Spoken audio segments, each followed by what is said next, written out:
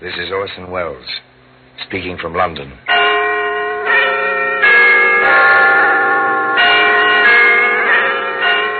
The Black Museum. A repository of death. Yes, here in the grim stone structure on the Thames which houses Scotland Yard is a warehouse of homicide. Where everyday objects, a kitchen knife, a roller skate, a violin string, all are touched by murder.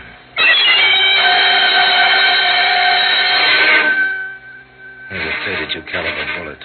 It's a familiar object. Brass cartridge case, snub, leaden nose. Not very pretty to look at. Interesting, this bullet, Sergeant. Notice the back of the cartridge case? Yes, sir. It's for a centerfire weapon. The firing pin of the pistol must strike the center of the cartridge. Right. But the weapon in which we found this bullet was a rimfire revolver. The firing pin could strike only the edge of the cartridge. That little fact, Sergeant, saved at least one life, I'd say. Well, today, that centerfire bullet can be seen in the Black Museum.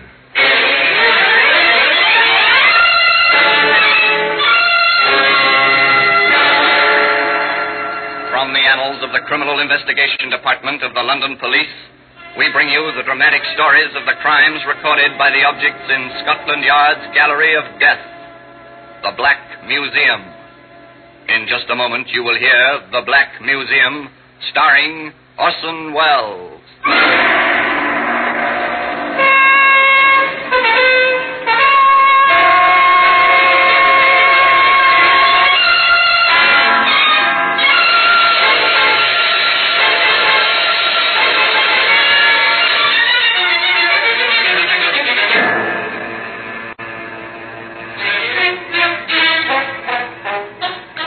Familiar works appear in a dramatic new form as KUW presents radio adaptations of great literary achievements on Theatre Royale. In coming months, Theatre Royale spotlights such notable stories as Oscar Wilde's Lord Arthur Saville's Crime, H.G. Wells' The Country of the Blind, and Robert Louis Stevenson's renowned Dr. Jekyll and Mr. Hyde. Hosts for the series are Laurence Olivier, Ralph Richardson, and Orson Welles. Listen to Theatre Royale every Thursday evening at 9:30.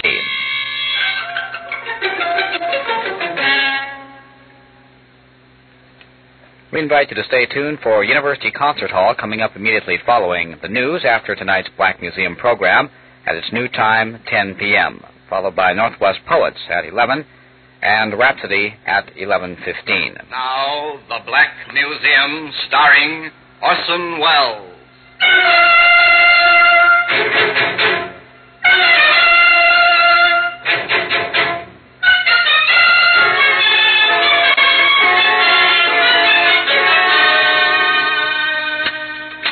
Here we are, the Black Museum. Scotland Yard's museum. A museum of murder. Here lies death. So orderly, so well kept, row and row. A macabre record of the violence of many generations. Each object in its place, each marked, tagged, carded with name and place and date. Each object in this room enjoyed in its life one supreme moment when the eyes of the world were upon it. And it played its silent part in a case of murder.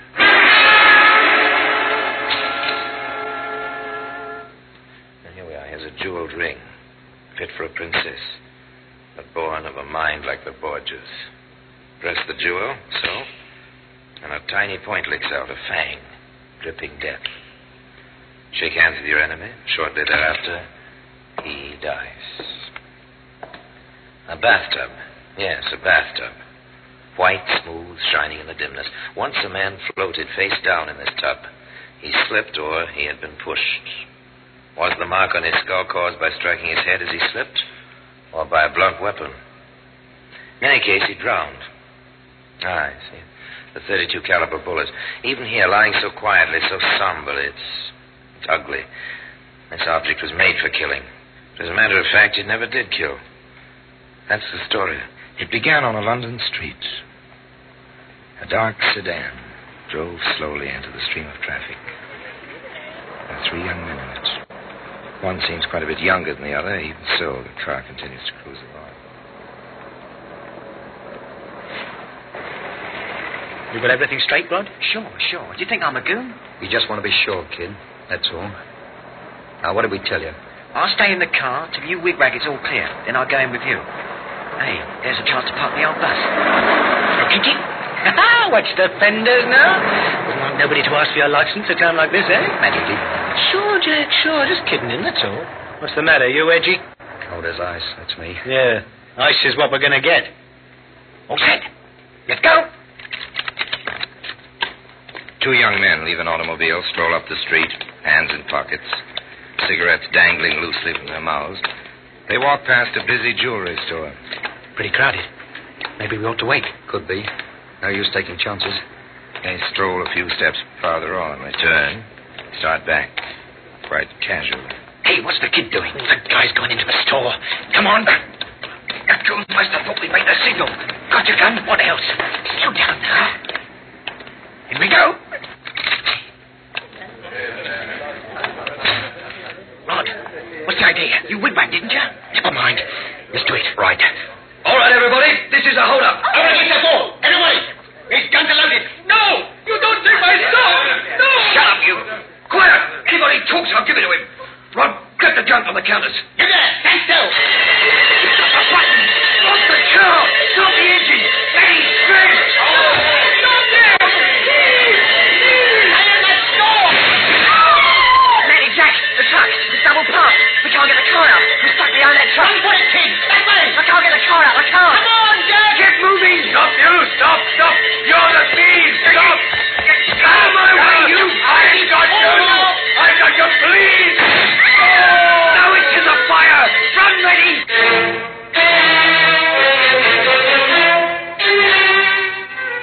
A man lay dead on the sidewalk. The crowd milled around him. The black sedan stayed in its place.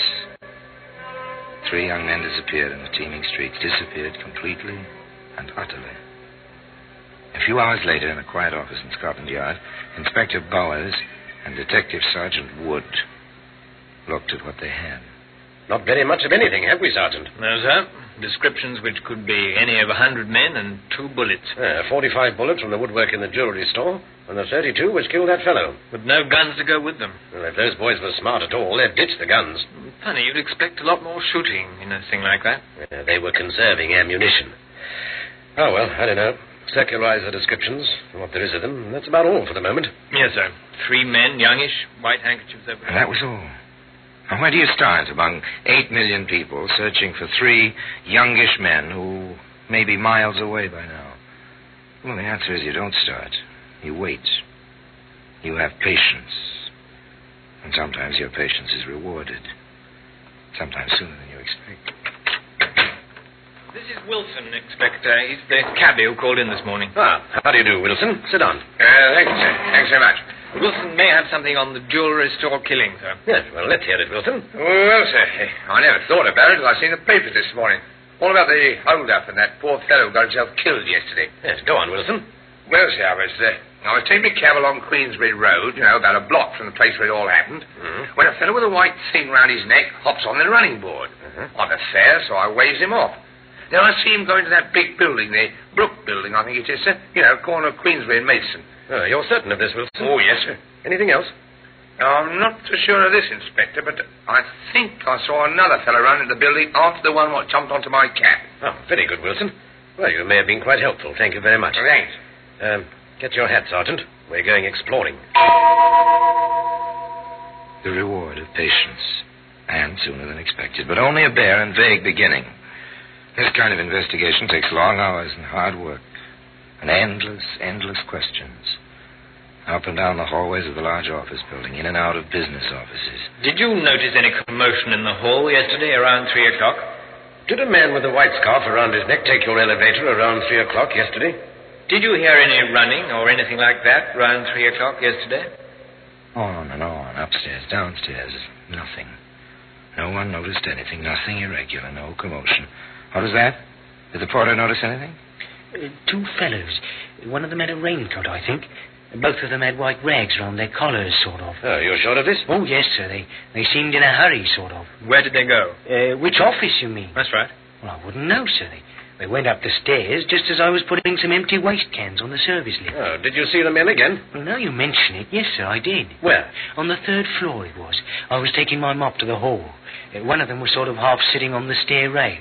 The other fellow was looking out of the hall window that opens onto Queensbury, sir. They didn't have the white rags, sir, but they were the same fellows. Anything else? No, sir, not that I remember. Oh, Pop Saunders might know something, Inspector. Oh, who's this Saunders? Well, he drives a van, sir.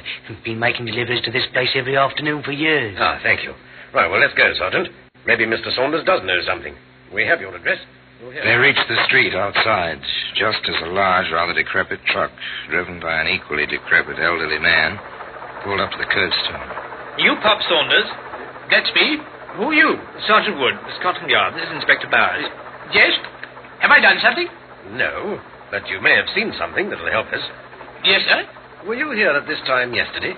Yes, sir. I'm always here. This time of day. Well, did you notice anyone with a white scarf go into the building? Running, perhaps? Oh, those two. Yes, sir, I did. Funny thing, they seemed in such a hurry. One of them had a raincoat. They came out later. No scarves, no raincoat.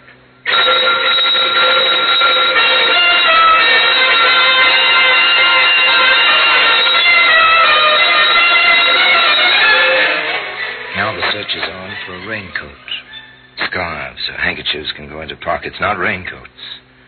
The Brook building swarms with police. Every nook and cranny is inspected. In the cellar, in a dark corner. This must be it, Inspector. Every other raincoat in the building's accounted for. Not a mark on it. Nothing. Yeah, try ripping the lining, Sergeant. Nothing, sir. Except the manufacturer's stock tag under the armpit. Not much, but a little at any rate. Check the manufacturer. From there to the jobber who bought the lot on which that coat was packed. From the jobber to the retailer. It's times like this I thank heaven for rationing. At least they have to keep a record of the clothing coupons and the names of everyone who buys anything. A thin, tenuous trail and a mountain of sales slips to go through. But nothing strikes a chord of memory. And then, the sergeant thinks of something. Inspector, when they make out these records, don't they write the last names first? Yeah, you're right. They do. Oh, well, back over it again. Here, how about this, Sergeant? Mac Stanley. The other way, Stanley Mac. Remember that name, Sergeant? Stanley Mac. Not a usual name. Yes, sir, I do. Didn't he testify at a trial about 2 years ago? He did. The trial of Jack Georgeston. He was sent away for armed robbery. First offense. Light sentence. Pal Georgeston ought to be out by now. All right, let's get his dossier over here, Sergeant, and then invite him in for a talk. It may be interesting, if nothing else. Well, today, that centerfire bullet can be seen in the Black Museum. In just a moment, we will continue with The Black Museum, starring Orson Welles.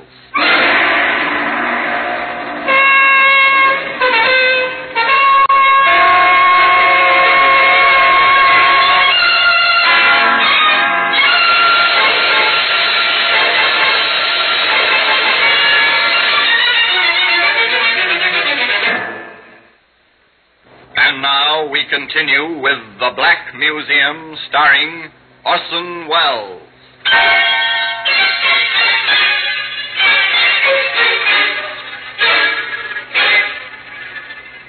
It was a long chance. One man buys a raincoat. This man happens to be a witness at another man's trial. The defendant is sent to prison for armed robbery under circumstances similar to the case under investigation. The inspector in charge sends for the convicted man's dossier and finds. Well, Sir Jack Georgeston was released from prison 6 days before the Queensbury killing. Well, let's have the young man into the yard, shall we, Sergeant? You'll be able to find him easily enough, I think. If not, we can suspect flight because of guilt, can't we?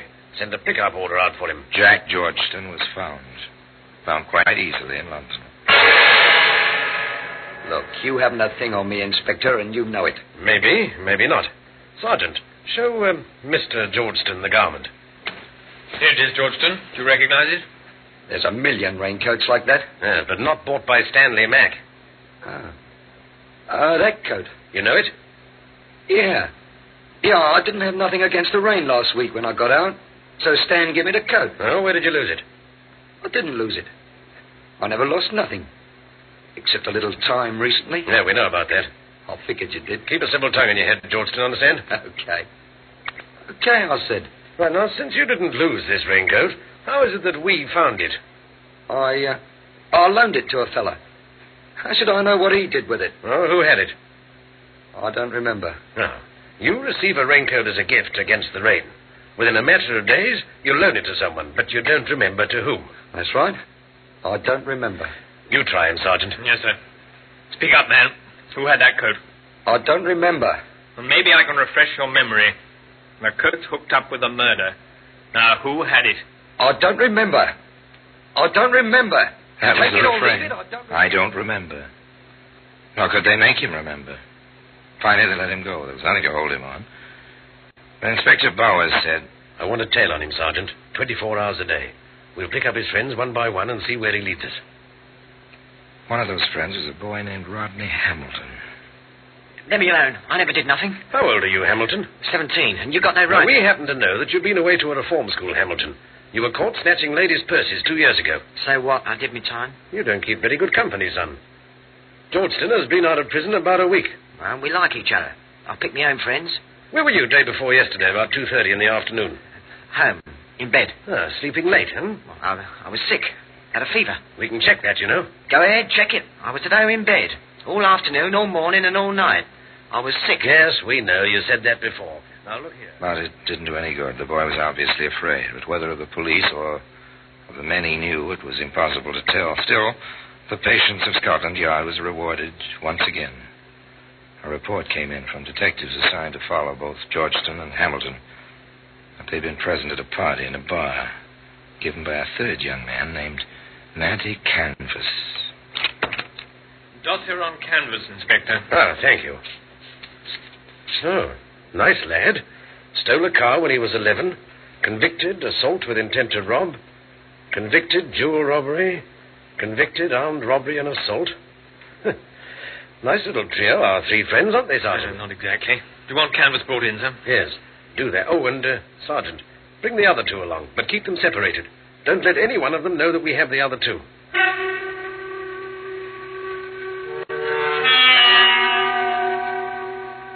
Nothing highly dramatic, merely routine, Scotland Yard routine, recognizable as standard practice by any policeman in any large city. Bring him in for questioning. But it always helps to have a few facts on which to base the questions. With this in mind, and knowing their underworld, Inspector Bowers and Sergeant Wood repaired to that certain bar where Natty Canvas held parties for his friends. Nothing much here. Well, there may be. Keep your ears open. Another pint of ale, please. Right you are, sir. Oh, now, Larry, let me wait on the gentleman. Sit yourself, Miguel. Sit yourself.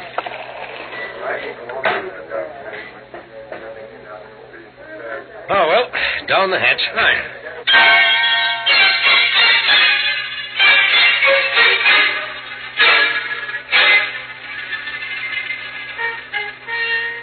Patience. Frequent the bar. Wait. Keep your ears open. Don't talk. Just wait.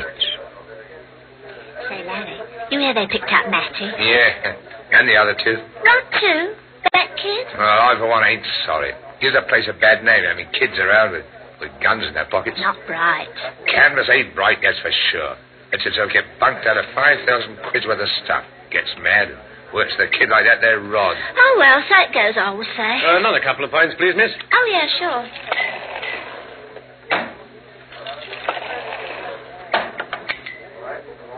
There you are. Do you know a lad named Canvas? Me? I don't know nobody. How about a kid named Hamilton?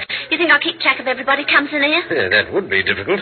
I thought I heard you mention Mr. Canvas by name. So did my friend here. Then you thought wrong. We don't encourage conversation with the other. No, I don't suppose you do. Care to have a drink on us? I'm not certain that I drinks with cops, mister.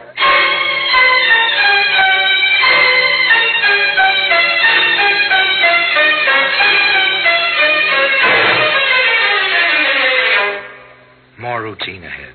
More routine for the inspector and the sergeant after they left the bar. They checked descriptions of the men seen at holdups and robberies prior by some months to the tragedy in Queensbury Street. In one case, a description tallied with Matty Canvas. Mr. Canvas was invited out of his cell and into the inspector's office. All right, Canvas. You've been identified on the Davis job. You'll do a good long stretch for that. You may as well tell us what you know about the Queensbury shooting. I don't know nothing.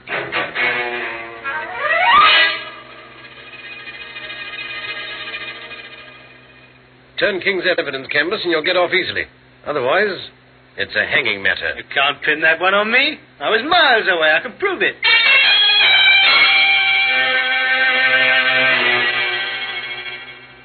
I suppose I told you the kid's been talking his head off. Rod? Talk? Not in your life. He's too scared somebody will cut his liver out. Oh, all right, Canvas, if that's the way you want it. Take him back, Sergeant. We'll give him plenty of time to think. No luck with Georgeston either. But the kid, there's a chance he'd break. Just a chance. The inspector took it. Look, boy, your pals are saying that you held a gun that killed the fellow in the Queensbury hold-up. I never had a gun. Maybe they're framing you, lad. After all, you're pretty young, 17. You won't hang. They will. So naturally, they say it was you. I didn't. I never touched the gun. Canvas says you did, that you had the 32 all the time. I never did. They can't say it. They can't. But they do. Both of them told me. Looks to us like they got together to put the job on you. Well, why shouldn't they? They might have to die. But there were only 2 guns. They had them. You got to believe that. You got to. We don't have to believe anything except evidence. If you had the guns, if I told you where they were, I said it. I didn't mean to talk. I did. Keep talking, lad. It's the only way to save your neck. My neck? If you held that gun and pulled that trigger... All right, we threw the guns away, both of them. The 45 Matty had and the 32 Jack had. We threw them in the river from the quay at the Lancashire Wharf. If you can find them, you'll see. Maybe there'll be fingerprints. You've got to find them guns. You've got to.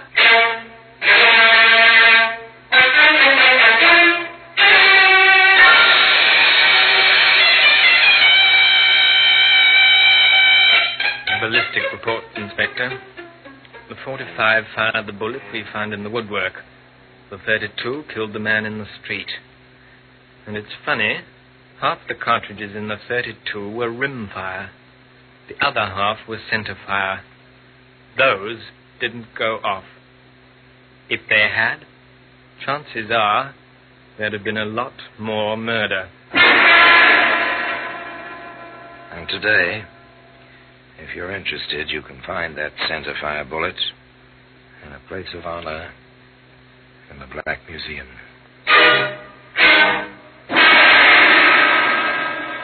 Orson Welles will be back with you in just a moment.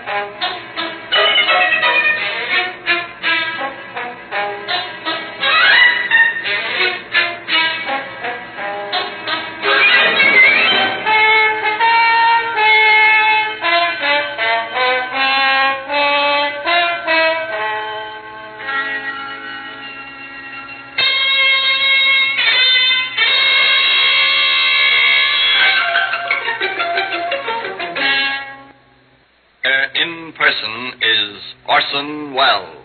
It's an accepted fact in police work that 80% of the occupants of our prison either would talk there or talk themselves there. In this case, it was patient police routine plus the talking of young Rod Hamilton, which put Rod behind bars for the rest of his life and brought Georgeston and Canvas to the 13 steps and the rope one morning at 8 o'clock. There's a postscript to this story. The use of a gun by an English criminal is rare. Nor in England do the police go armed in their normal course of duty. The Hamilton case was one of the more obvious symptoms of a post-war disease of violence. The death of Georgeston and Canvas is not without its effect on this disease. For days, weeks, and even months after their execution, pistols, guns, knives, many of them perhaps innocent wartime souvenirs, others of more dubious origin, were found by the police on rubbish heaps, disused gardens, on the mud banks of the River Thames. The criminal world of London had come to terms with their traditional enemies at Scotland Yard. Perhaps, after all, the innocent man had not died in vain. The bullet that killed him, the center-fire bullet, remains in its customary place in the Black Museum. And now, until we meet next time in the same place, I tell you another story about the Black Museum. I remain, as always, obediently yours.